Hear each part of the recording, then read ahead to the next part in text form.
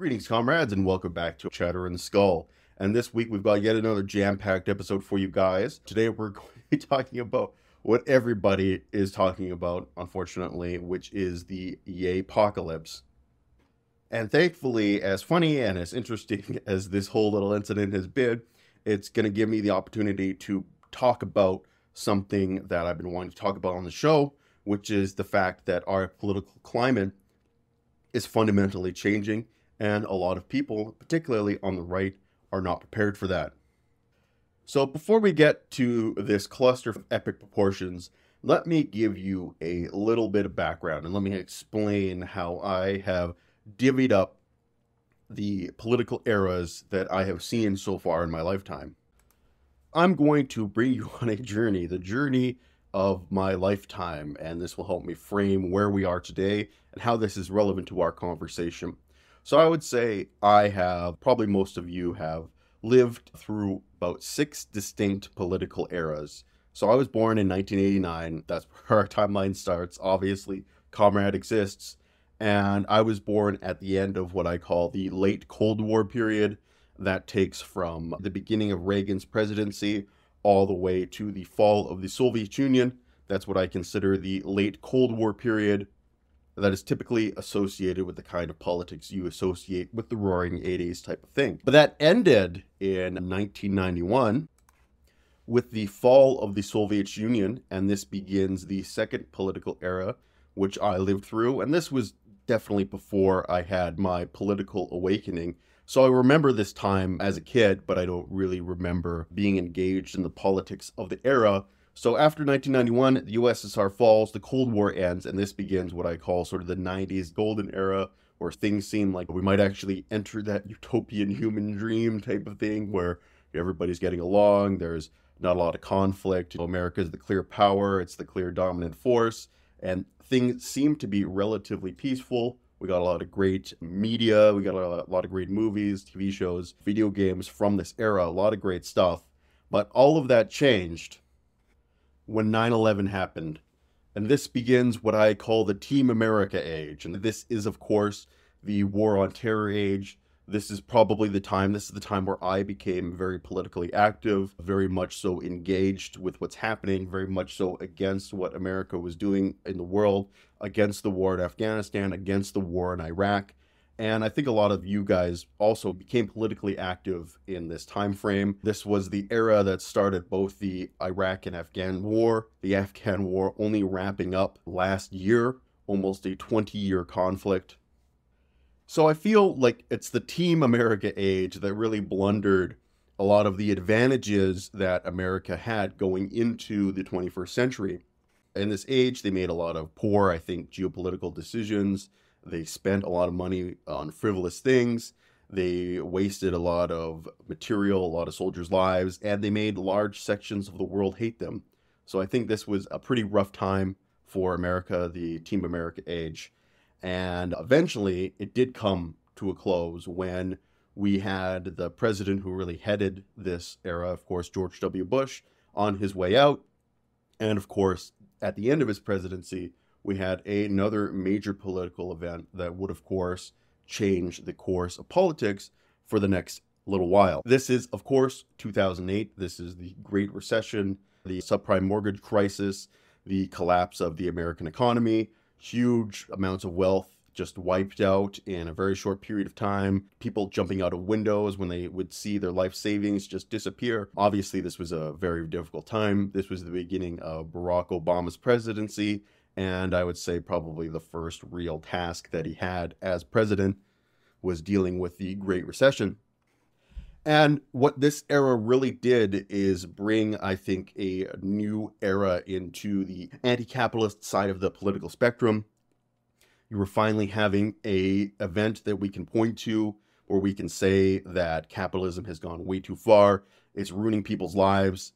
At the beginning of the 90s, it really seemed like this way, this neoliberal, neoconservative form of capitalism was going to be indisputably in charge for quite some time, and it still is and still may limp on. But 2008 was the first time that it had a real crisis, and people could see that there are cracks forming in the system, and we should think about coming up with alternatives.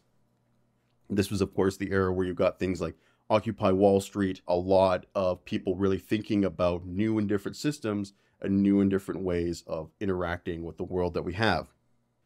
All of that kind of ended, and it didn't end like a lot of these other ones with a big serious event or anything. It just seemed like the Great Recession faded out of political memory and people started focusing on other things.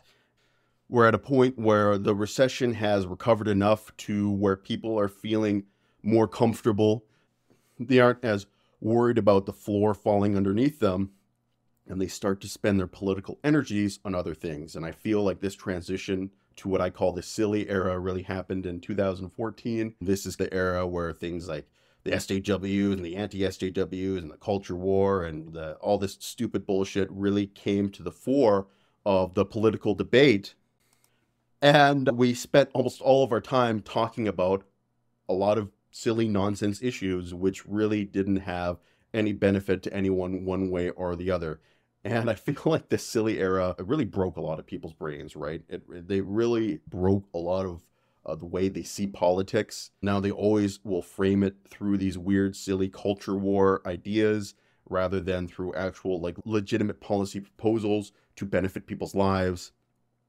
Politics becomes more about owning the other side rather than promoting your own ideas, because your ideas on both sides are not exactly popular. They're not embraced by the population at large, and a lot of people think that politics has really just become a silly, stupid game. And I am personally really happy that I checked out in the silly era of politics. At least I wasn't really out there talking publicly or anything like that, because I feel like it broke a lot of people's brains and they haven't been able to escape this era of politics. And they're very much so stuck in the silly era. And that goes for both the left and the right.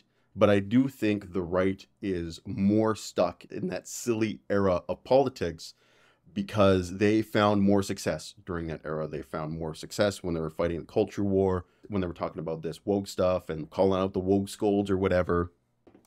This was a really good time for conservatives, especially at a time where it seemed like their ideology was really struggling. Figures like Donald Trump came along and injected an energy into the party, which I hadn't seen in a while. Unfortunately, with him came a sort of a poison pill, if you will, because Donald Trump and the anti-SJW politics were successful in the silly era. We don't live in the silly era anymore, and a lot of people haven't come to grips with that. I don't exactly know what to call the era of politics that we're living in now. Right now, just as a placeholder, I'm calling it the serious era in opposition to the silly era, because essentially the pandemic came along and things got really serious really fast, and people jettisoned a lot of the silly political arguments that they were standing on for a while. Some people started recognizing the seriousness of the situation and adjusting their politics accordingly, and others did not. And the people who have not have suffered greatly. As you can see, I don't think that this type of silly era conservatism has a lot of weight in the new serious era. The conservatives need to jettison a lot of that talk if they want to succeed. And this is something that we saw in 2020. We were seeing that Donald Trump's silliness cannot survive the serious era of politics. 2022, in the midterms, once again, we saw the Republicans try to forward a lot of silly policies, things like culture war issues, things like election fraud, a lot of nonsense bullshit that people didn't really care about when they're actually suffering. And then since the pandemic, we've only seen that seriousness escalate with, of course, the war in Ukraine, and who knows how it's going to escalate even further. I've talked to you guys before. I think this is going to be a pretty shaky decade. I think this is going to be the decade of most transformation that we see in our lifetimes. So let's buckle up and get ready, boys, because it's going to be a rough one. And the politicians who are not recognizing that are failing. And this is a much worse issue for conservatives because their ideology essentially believes that we can't change society. That society needs to stay the same. We can't change the hierarchy. We can't change how we do things. If we do change, it has to go back to a previous version of the way things are. So when things do seem to be going well, like they were in the silly era, you can use those silly politics to make fun of people taking things seriously. But when things are actually serious and you're trying to make fun of people who are taking things seriously, you basically look like a psychopathic clown, essentially. And some conservatives are learning that they are entering a new political era and are trying to transition some of the issues that they had success with in the silly era into the serious era and trying to push that forward. So let's take a very clear-cut example of that, and then we'll go into the Ye-Pocalypse, which is transgender people. If you remember back in the silly era, the conversation was like, oh, it's silly to identify as something other than your prescribed gender. If you can do that, I can identify as an attack helicopter or man this day, woman that day, blah, blah, blah, blah, blah. You've heard all this kind of crap before. But nowadays, when was the last time you heard a conservative say something stupid? Oh, I identify as an attack helicopter. For me personally, it's been a long time, because that issue for them is no longer in the silly era. People like Matt Walsh have tried to escalate it to reflect the serious era of politics that we're living in now. And we've talked about this before. They try and escalate it with arguments like, won't you think of the children, that trans people are coming for your kids, they're trying to turn them trans, that of course they're grooming your kids. This is the way that they take a silly issue to them and try and make it serious to most people. Because, this is definitely going to sound harsh, and it's not as harsh as it's meant to be, that in eras of struggle and strife, most people do not care about trans issues. They do not care about LGBT issues, and that goes for both positively and negatively. So in the sense that they don't care about enhancing their lives and supporting their rights, yeah, that's true, but they also don't care about this idea. They don't think trans people are trying to groom your kids. They think that's a bunch of nonsense. They don't think that trans people are coming to get you. They don't think that they're evil or anything like that. They just think that they're a type of people out there going about their lives. And I think that when things start to get worse for everyday people, they don't focus on people who aren't maybe in their immediate surroundings, start to focus more on themselves and more on their own individual outlook and how things are going to hopefully improve in their own lives, or worry about how things might get worse. So at that point, unfortunately, when it comes to trans issues, the vast majority of people just don't care, and they're just not engaged. Seeing this, the conservatives have tried to escalate the rhetoric to try and bring those normies back into political engagement. And personally, I don't think it's working.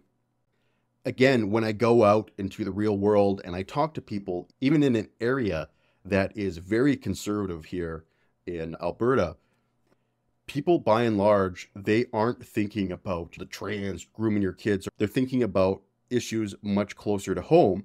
And when conservatives bring this up and they continue to push this drum, it makes people think that they're clowns rather than actually think that they're seriously trying to benefit their lives. Because no normal person out there thinks that their life is going to be better if, they canceled Drag Queen Story Hour. Most people understand that this isn't going to affect their lives in any way, shape, or form, and that we actually need to be talking about serious economic issues, serious pocketbook issues, about how people are going to keep afloat in an era where it gets harder and harder for a person to sustain their way of life. And all of this finally brings us to the Ye-Pocalypse, because I think that what we're seeing with Kanye West's anti-Semitism rising to absurd and insane degrees is we are seeing conservatives try and take an issue from the silly era and drag it into the serious era. And this is, of course, the anti-Semitic Jews run the world conspiracy theory. And this is a very old conspiracy theory, and I can't believe that in my lifetime it is getting so much clout and so much attention, to the point where one of the most popular and recognizable musicians in our cultural world goes on one of the most popular and recognizable political podcasts and they just have free reign to spew anti-Semitic shit.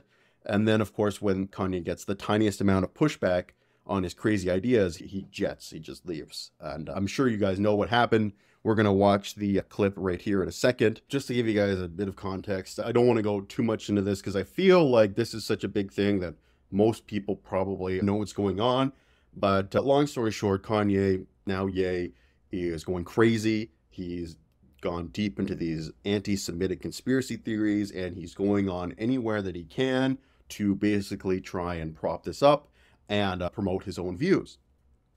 So he went on to the Tim Pool show, the Timcast, of course, an individual who's on my right-wing roster and who is very influential in right-wing circles, maybe not so much anymore, we will see after this incident. But even people on the right were apparently telling him that this is a bad idea, because not only did Ye come along, he came along with two of his neo-Nazi cronies, Milo Yiannopoulos and Nick Fuentes, who is probably, I would say he's probably the worst white supremacist that currently has a platform on the internet right now. This guy is fucking awful. His ideas are junk. He basically freely admits that he does not want a democracy. He does not want people to vote because his ideas suck, and he recognizes that people aren't going to vote for them. So he unironically wants a dictatorship to usher in the era of golden Christian nationalism. Anyway, with that out of the way, let's watch this here. I think they've been extremely unfair to you. Who was they, though? We can't say who they is, corporate can we? press. I'm not using I don't use the word as the way I guess you guys use. I'm talking It is about them, though, isn't it? Because when you think about it, consider it. In 2018... What do you mean it's not? What? Okay, so how about... Are you leaving? Are you referring to the press? He's gone. I'll say it right now. You guys want to bring that stuff up? And then have think the we're not going to have a conversation? have the discussion. Like you think Ye's going to come in here and say, here's my pain, here's my suffering. I'm going to say, I hear you. And then he's going to say, and it was Jewish people. And I'm going to be like, okay, but don't you consider... So I'm not going to do this. I refuse. Go, make sure he's cool. All right, go for it. I think they've been extremely... So there you guys go. That's the clip. My personal favorite moment is like when he gets up and then some guy's, are you afraid of the press? What does that even mean? Like, what the fuck? I don't know why. That just cracks me up.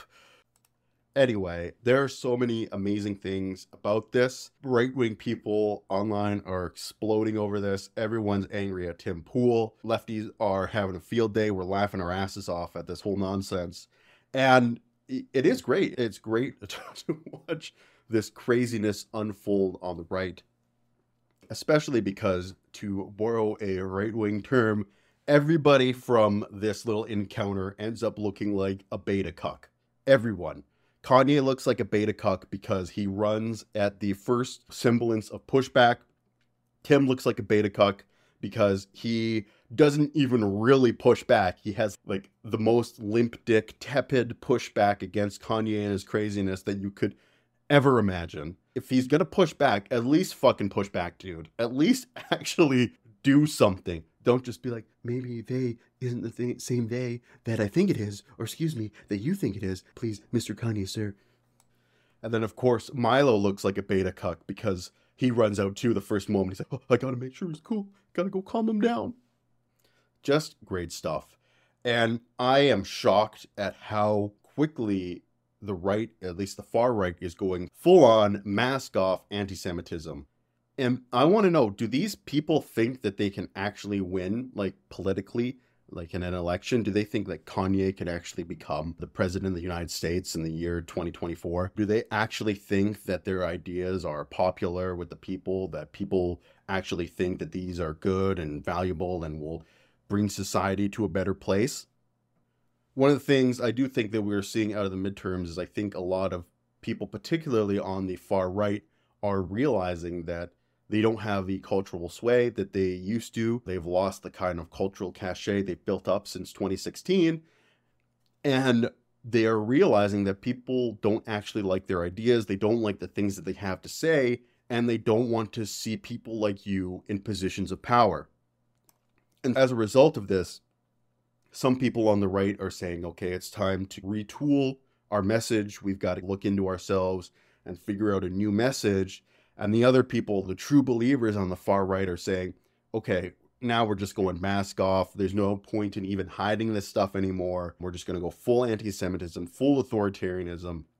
We're going to advocate for dictatorship to bring about our ideas because we think that you're all evil and that you should all die, if you're on the left, that is. I genuinely believe that Nick Fuentes wants me to die. Like, I think that if you were to give him a truth pill and ask him if he wants me or any other leftists to die, if he had a button that he could push that would eliminate all of us off the planet, he would push that button in a second. And the big difference between a guy like me and Nick Fuentes is that I do not want Nick Fuentes dead. I don't want him purged, nothing like that. But you'll see this trope on the right, that the pull out that the leftists, the socialists, they secretly want to put us all in re-education camps and take us all and purge us or whatever. Total nonsense. Again, this is mainly just projection of what they want. This is projection of what they believe that they want if they were ever in power, to round up people that they don't like, people that they disagree with politically, and at the very least neutralize their political power, and in some extreme cases neutralize their personhood entirely. So yeah, the true believers, they're just going full bore. They're saying now is no longer the time for hiding what we believe. We're just going to go for it, and whatever is going to come is going to come. All right, so let's go and look at some of the comments underneath this video, and we can see how people are reacting to how Tim did in this interview. And I know a lot of other people have been doing this, but there's a reason, because it's amazing, it's funny, and it's a great way to get a deeper look into some of the minds of these people. So one thing I've decided to do is change the YouTube theme to a dark background, because I think it works better with the green screen and the show as a whole. And I'm probably going to be trying to change things into dark backgrounds going into the future. But what do we have here?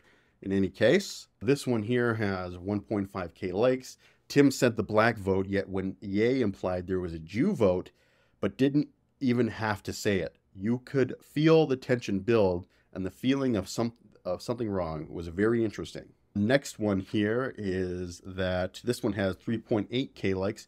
Tim has 3 massive guests. I don't know.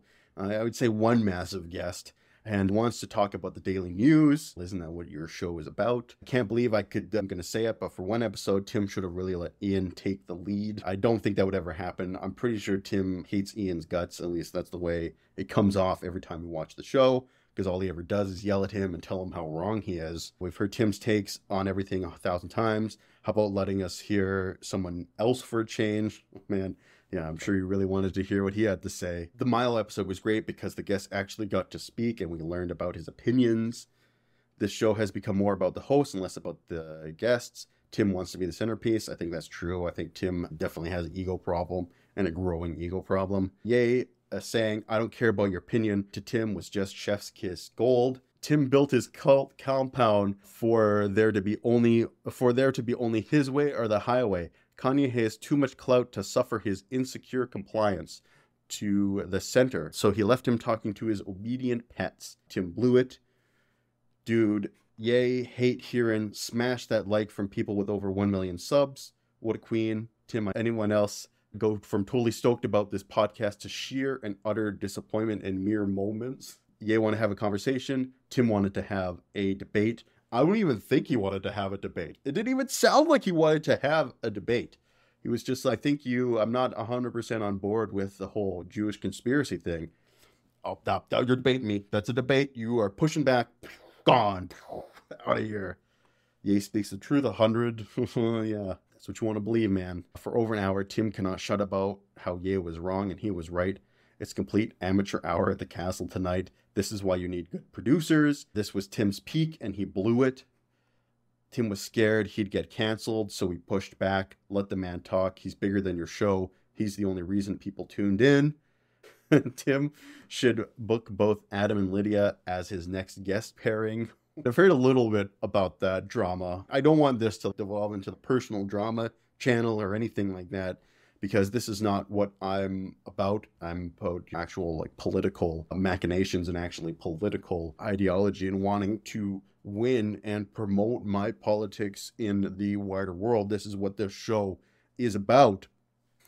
But on the same token, it's hard not to talk about this kind of stuff because it is some juicy drama. I'll let you guys know what I know basically, which is that if you guys don't know, that when Tim started his Timcast IRL show, he had a different host, some guy by the name of Adam Krigler. They had a falling out, and Adam left the show, left Timcast, started his own show, and there's a lot of speculation as to why this is, what happened, what Tim said, what did he do. Recently, they had these big changes in terms of Adam did this big thing about what happened, Tim responded with it, and then Adam responded, and blah, blah, blah, blah, blah. Long story short, the main sticking point seems that Adam didn't think Lydia, who is Tim's producer, was a very good producer. He thought that she was there basically to try and ride off Tim's coattails, gain clout, that sort of thing, rather than actually do a good and professional job. I'm not going to speak to that in any way, shape, or form. I have no idea if that's true, reliable, whatever, or if it's just personal beef. Either way, this is the type of drama which has been simmering underneath the Timcast for a little bit. And then, of course, we have this whole incident, which just adds fuel to the fire. Although, that being said, Tim should definitely book Adam and Lydia as his next guest pairing. That would be hilarious. I'll never forget when Ian brought up the Balfour Declaration and Tim went to immediate shut it down mode. Okay. For the best interview of the year. Watched Tim smother it in the crib. It was killing me. Biggest interview of his life, and he couldn't even introduce Ye properly. Man, okay, just a couple more here, guys. This is getting we're getting a little bit too much into the weeds here. So let's just read 2 or 3 more. Tim always needs to be the smartest person in the room, and he can only achieve it when he is the only person in the room. Oh, that's a solid burn. That's a good burn, buddy. I like it. Let's see if we can find the 3 most banned people had a meeting with Trump, and Tim act like he has any room not to let them speak, like he is even close to their level of inside info and understanding. He's a straight, insecure little man. Let's see if I can find one really crazy one here to wrap it up. Every single person who has done this to me along the way has been Jewish. Okay, but it's not them though. The man brought you the receipts and you refuse to look at them. Keep arguing in La La Land, and of course he's going to get up and leave. You can't have a conversation about this, and you really thought you were going to gaslight Ye, Nick, and Milo at the same time. We got a new crazy anti-Semitic one we can end this with. There are so many people on here watching the show that basically just wanted him to lick Kanye's asshole and just accept all the crazy shit that he said, because this validates all the crazy shit that they believe. Before we end our current event segment and go into our monologue once again, continuing our discussion about verbal judo and how that can help you articulate your ideas and discuss and debate and persuade people, let's go to this tweet here by our good friend Jordy Peterson. And what he says are, Jews are the canaries in the social coal mine. When anti-Semitism becomes a moral necessity, even in its subtler forms, hell is about to make an appearance yet again. And of course, screenshot has when anti-Semitism becomes a moral necessity highlighted with little WTF underneath it, which is a serious WTF moment. I really want Jordan Peterson to explain more deeply what he means by when anti-Semitism becomes a moral necessity. And here's the thing about guys like Jordy and Tim Pool or whatever, and that is they are the figureheads of this movement, but they aren't the ideological progenitors. The ideological progenitors are still the grassroots. And the grassroots buy into this anti-Jewish conspiracy. So if you want to continue to cultivate a audience of these type of people, you need to essentially go full-bore Nazi at this point. And the real tragedy here is even if Jordy stopped post, Timmy decided to shut down his show, there would still be people shameless enough to fill that anti-Semitic gap because they realize that these people are highly motivated, they're easily led, and they will give you a ton of money if you validate their insecurities and crazy conspiracy theories. So even if we were to defeat these guys in the battlefield of ideas, which we are very clearly doing, and they were to go away or change their mind or come back as left-wing people, whatever you want to say, that isn't going to solve the issue because we haven't dealt with this underlying bubbling anti-Semitism in the far right. And if you get rid of these figureheads, someone shameless enough will fill that gap because they see a niche that needs to be filled. So from a political sense, The way the right is going is good for people on the left because they are going into full bore crazy town.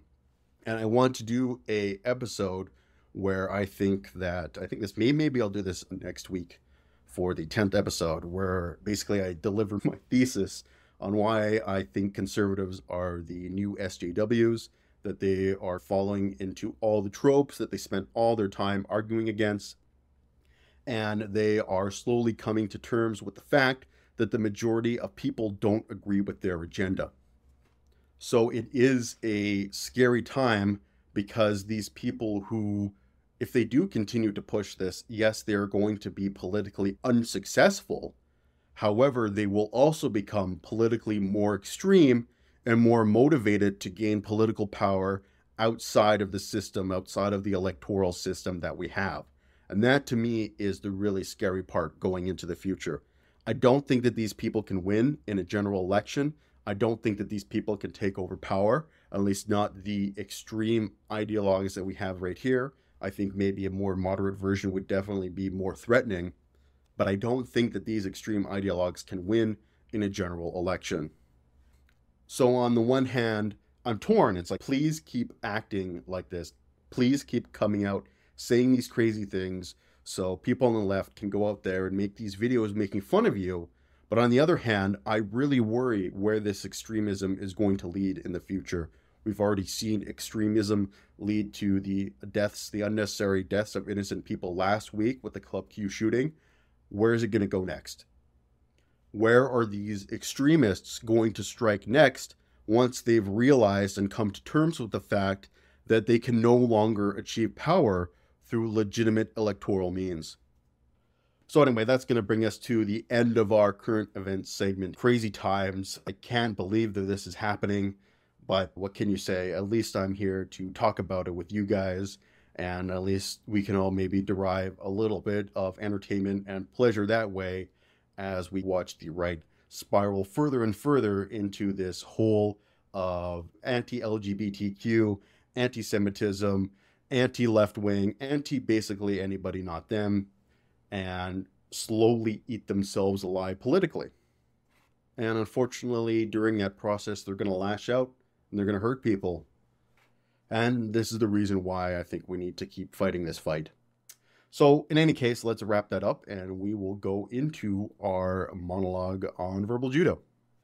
All right, comrades. So let's start our last segment of the show. I guess it's our second to last segment, but either way, let's start here by going into our discussion on verbal judo. But before I get there, I do want to frame what we're going to be talking about by going and talking about the kind of people that conservatives target to bring over to their political movement and the types of tactics that they use to recruit those people.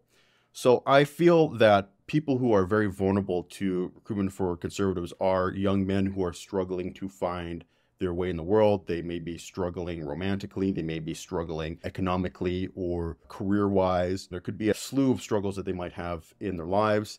And on top of that, they probably haven't heard very many compliments or good things said to them by other people, whether that's their family, their friends, educators, people in power, whatever you want to say. So they've probably spent most of their lives being shat on. And I think there's a real danger when left-leaning people come in and continue to shit on these people, because all it is doing is reinforcing poor self-perceptions and leaves them vulnerable to the type of tactics that conservatives will use to recruit them over to their political position, which is essentially they act like it's very similar to the way a narcissist will recruit somebody to be in a relationship with. So they will essentially come to them, usually maybe a young man or what have you, and they'll essentially love bomb them. They'll give them that kind of compliments, that kind of validation, that kind of self-worth that they might not have had anywhere else in their life. And this obviously gets them very attached to the person who love bombs them. And then in response, what conservatives will do is taper that love back over time, in the same way that a narcissist will, is that they'll kind of pull back that love bombing bit by bit. And the only way you'll receive further love is if you slowly start to buy into their right-wing ideology. So it might start with someone like you might be a pretty politically centrist person. You might not have a lot of political leanings. Let's take an issue like transgender rights in society.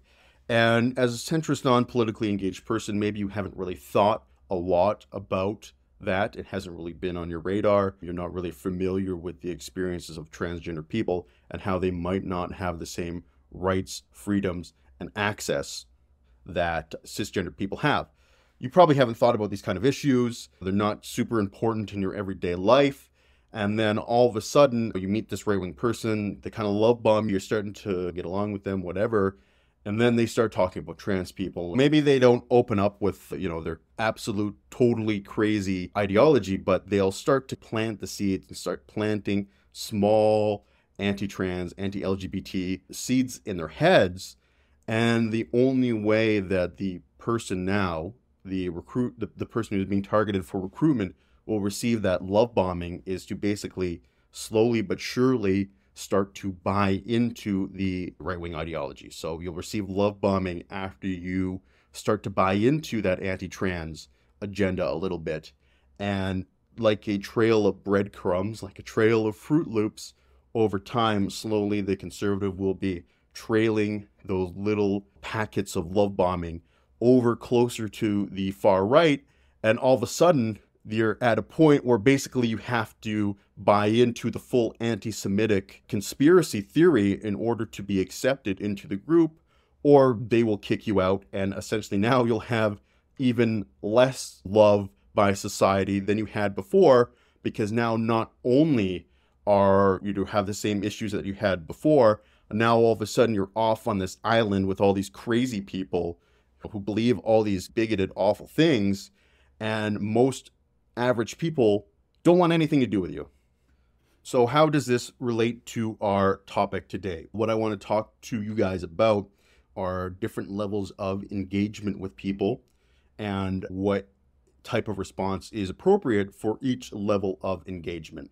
So when we're talking about somebody who may be politically neutral, like our young male friend here, when it comes to our engagement, the last thing we want to do is put up a wall of insults, because essentially that will just close the door to that person to a left-wing political perspective, hopefully not forever, but maybe for a very long time. And I think that's personally something that I don't want, right? I don't want people to be turned off from left-wing politics. To relate this back to verbal judo, I want to talk about an anecdote that George Thompson brings up in the book, which is where he talks about his first experiences on the street as a police officer. He talks about some of the in one of his first nights, he deals with a couple of very difficult people who insult him, who won't listen to him, that just basically are resisting arrest at every possible turn.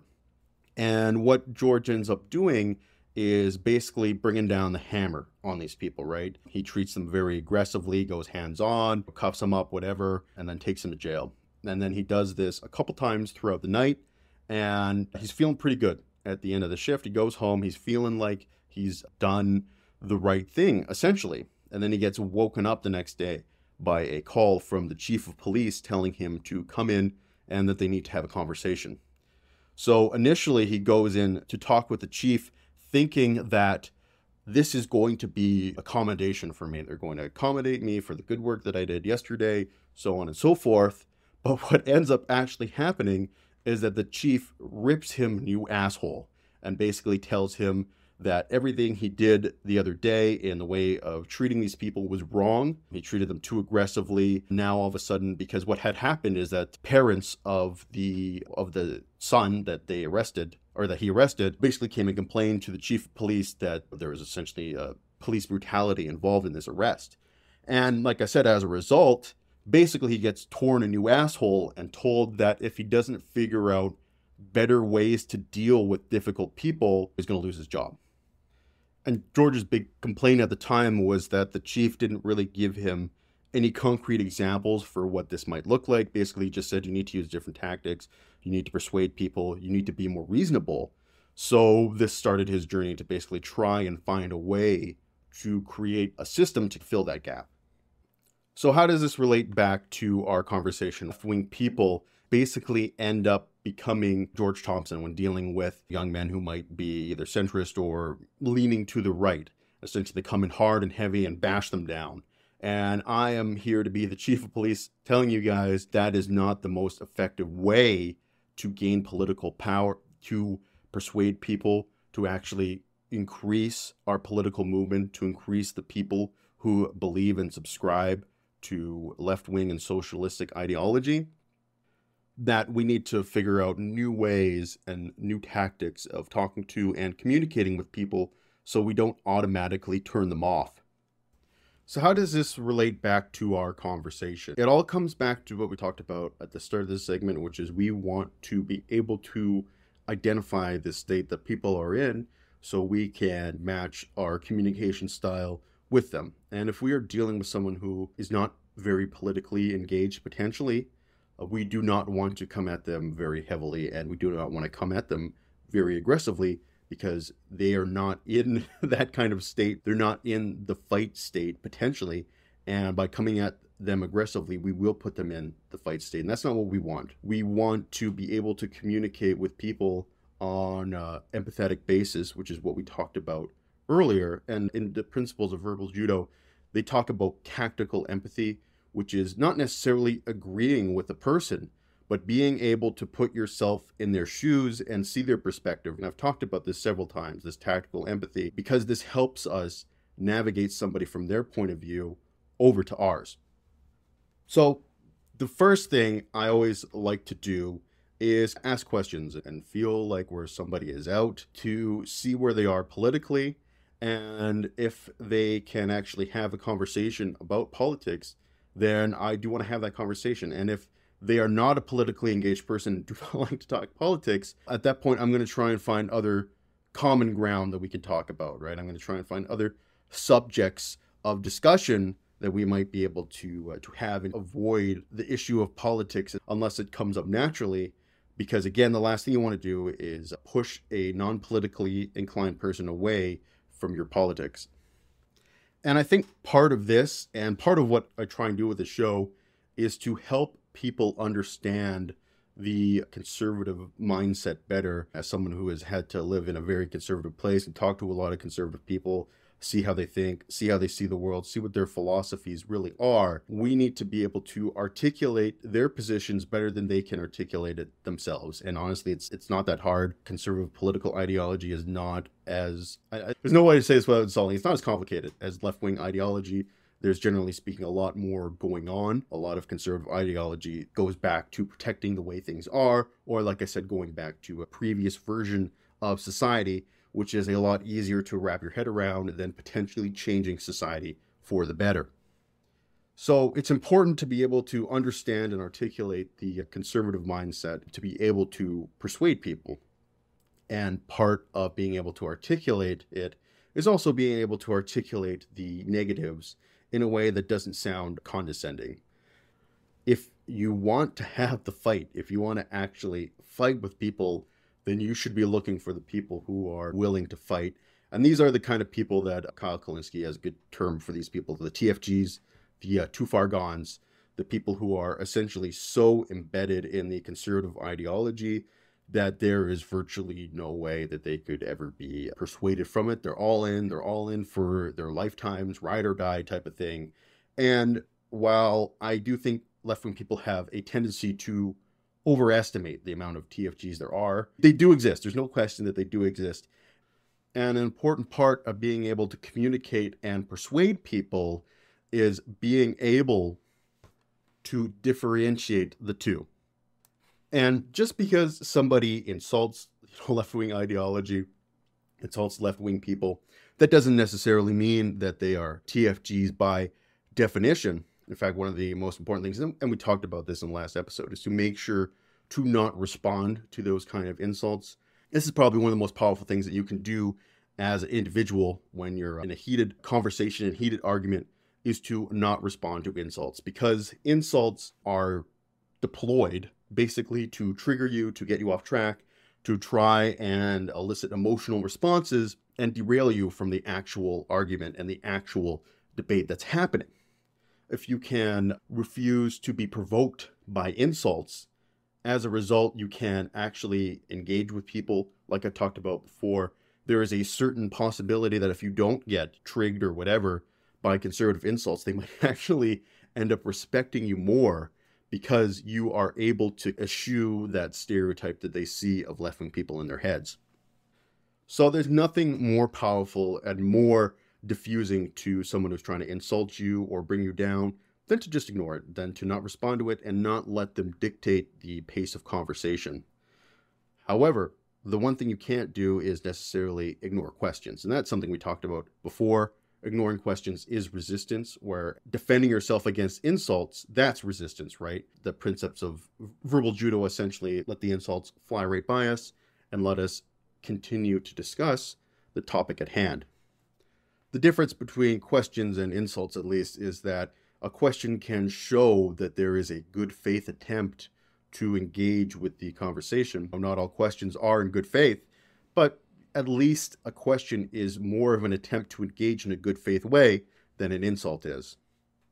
So the question is, what do you do if you've actually identified someone as a TFG? What are your options then? At that point, you can do pretty much whatever you want, to be quite honest. I haven't found a way to really bring over the TFGs to a left-wing political ideology. I have had a lot of success in talking to people who are not politically engaged and are politically neutral and helping bring them over, or people who are nominally right, or who are very right-wing and who hang around a lot of TFGs but aren't one themselves yet. However, when you actually decide this person's too far gone, there's nothing we can do, at that point, the thing I would advise the most is to just disengage, spend your time in a more productive manner. But if you want to have a little bit of fun, that's the time where you can have a little bit of fun, to troll them, to poke fun at them. Who cares? There's no point in engaging in good faith with these people because they will never engage in good faith with you. So you may as well have some fun while you're doing it. But again, I just want to stress, just because someone seems angry, they're insulting you or left-wing ideology, that does not mean that they are a TFG. People who have had to endure a lot of negative feedback in their lives can oftentimes project that negativity out into the world at large. It's nothing personal against you. It's unfortunately how they've been brought up and how the world has treated them. But very rarely when we're having these conversations, when we're having these debates, whether it's with someone who's too far gone or not, are people actually saying what they truly mean and what they truly believe. Because in stressful situations, which usually debates and conflicts are, people will default to stressful responses which don't really indicate what they're actually feeling. It just indicates that they are feeling angry, scared, anxious, whatever other stress response you might want to put in there. Perfect example is a Republican who is very anti-LGBT but is actually gay themselves. They might say all of these vile anti-LGBT insults, rhetoric, whatever you want to say, not because they actually believe it, but because they're afraid of their own sexuality and they want to do everything they can to try and crush it or pretend that it doesn't exist. The anti-LGBTQ rhetoric is a stress response to the fact that they haven't figured out their own sexual identity and that they don't feel comfortable in their own sexuality. Obviously, this doesn't validate their horrific actions in any way, shape, or form. It's just important to know that a lot of this rhetoric is born from a place of insecurity and fear, not necessarily a place of confidence and true grasp of what's happening in the world. So the important things I want you guys to take away from this segment is I do want to reiterate, don't respond to insults. It's a bad idea. It's not going to get you anywhere. It's much more beneficial to your mental health and actually persuading people to let those insults just roll away. And when you're talking to somebody who may not be very politically active or only tepidly politically active, make sure you're not coming in at them hard and heavy, because all that does is have the potential to force them away from you and towards the people you don't want them to be with. So going into next week in our last segment on verbal judo, I'm going to try and bring all of these together into some sort of comprehensive review where we can go over important questions that we can ask, different tactics that we can use to deal with arguments or questions or criticisms of socialism and left-wing policy, and how we can respond to those in a way which is not the way an earthbender would respond to them, but the way an airbender would respond to them. So that brings us to the end of our conversation on verbal judo for today. We're going to end on our feel-good story as we usually do. And this is one I've had in my back pocket for a little while, so I think it's about time that I brought it for you guys. This one's older. This one is from June of this year. And this is directly from the website of the university. This is what UC, Riverside. So essentially what these scientists were able to do is create an artificial photosynthesis chemical reaction, which allows plants to grow in the dark without sunshine. So you no longer need UV light or to create that chemical reaction in plants and grow them, which is obviously a huge advantage if we're able to grow plants without sunlight. It means we can grow plants virtually anywhere. We can grow them indoors. We can grow them in basements. We can grow them in gigantic warehouses, wherever. So obviously it opens up a whole ton of possibilities for food growth. So let's read a little bit about what they had to say here and what they had to what they have discovered. Photosynthesis has evolved from plants for millions of years to turn water, carbon dioxide, and energy from the sunlight into a plant biomass in the foods we eat. This process is, however, very inefficient. Only about 1% of the energy found in sunlight ends up being in the plant. Scientists at UC Riverside and the University of Delaware have found a way to bypass the need for biological photosynthesis altogether and create food independent of sunlight by using artificial photosynthesis. So let's read a little bit about exactly what they're doing here. This process uses a two-step electroanalytic process to convert carbon dioxide, electricity, and water into accelerate, the main component of vinegar. And just to go back, an electroanalytic process is essentially using electricity to create things like carbon dioxide, to create energy, to create the materials that plants use to fuel themselves. Basically, it's the process of taking energy and turning it into plant food. This process creates the acetylate. Sorry guys, the acetylate. How the fuck do you pronounce this? Useless. Very useless. Fuck you, we're going to Google Translate. Okay, that doesn't really help us very much for Japanese. Acetate. Aceteto. Oh, that's what we're going to call it. No, we're not going to call it that. Acetate. Acetate. Okay, perfect. That's what we're calling it. Sorry for that bit of a diversion there. So anyway, acetate. My apologies. So let's go back. So anyway, it takes carbon dioxide, electricity, and water and turns it into acetate, the main food component in vinegar.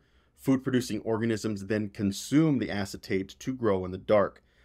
Combined with solar panels to generate electricity to power the electrocatalysis, this hybrid organic-inorganic system can increase the conversion of efficiency of sunlight into food up to 18 times more efficient for some foods. With our approach, we sought to identify a new way of producing food that could break through the limits normally imposed by biological photosynthesis. So let's see if we can get a little bit more information as to what exactly happens here. So using a state-of-the-art two-step tandem CO2 electrolysis setup developed in a laboratory, we were able to achieve a high selectivity towards acetate that cannot be assessed through conventional CO2 electrolysis routes. So basically, they're saying that their process has been more effective than other processes. It's very cool. I'm not an expert on this kind of chemistry or anything like that, but I do think that this is an incredibly cool development and an incredibly cool thing to be able to do. Experiments showed that a wide range of food-producing organisms can be grown in the dark directly on acetate-rich electrolyzer output, including green algae, yeast, fungal mycelium that produce mushrooms. Producing algae with this technology is approximately 4-fold more efficient than growing it photosynthetically. Yeast production is about 18-fold more efficient than how it is typically cultivated using sugar extracted from corn. By liberating agriculture from the complete dependence of the sun, artificial photosynthesis opens the door to countless possibilities for growing food under the increasingly difficult conditions imposed by anthropomorphic climate change.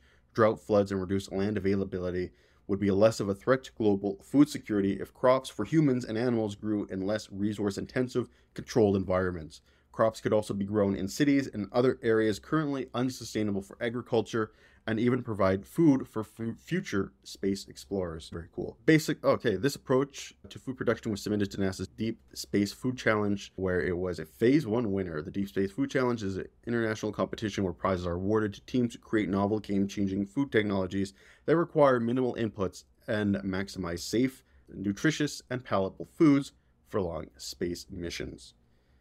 Very cool. So, there you go. This is, again, like a little bit older of a story, but a huge technological advancement that I want to share with you guys. I find this stuff awesome, this idea that we talk a lot about food production in these feel-good stories, because I think that there is a lot of really cool things coming out of this area that they don't really reach the mainstream consciousness very much. And I hadn't heard anybody talking about this anywhere. I am the first person that I have seen to bring up something like this.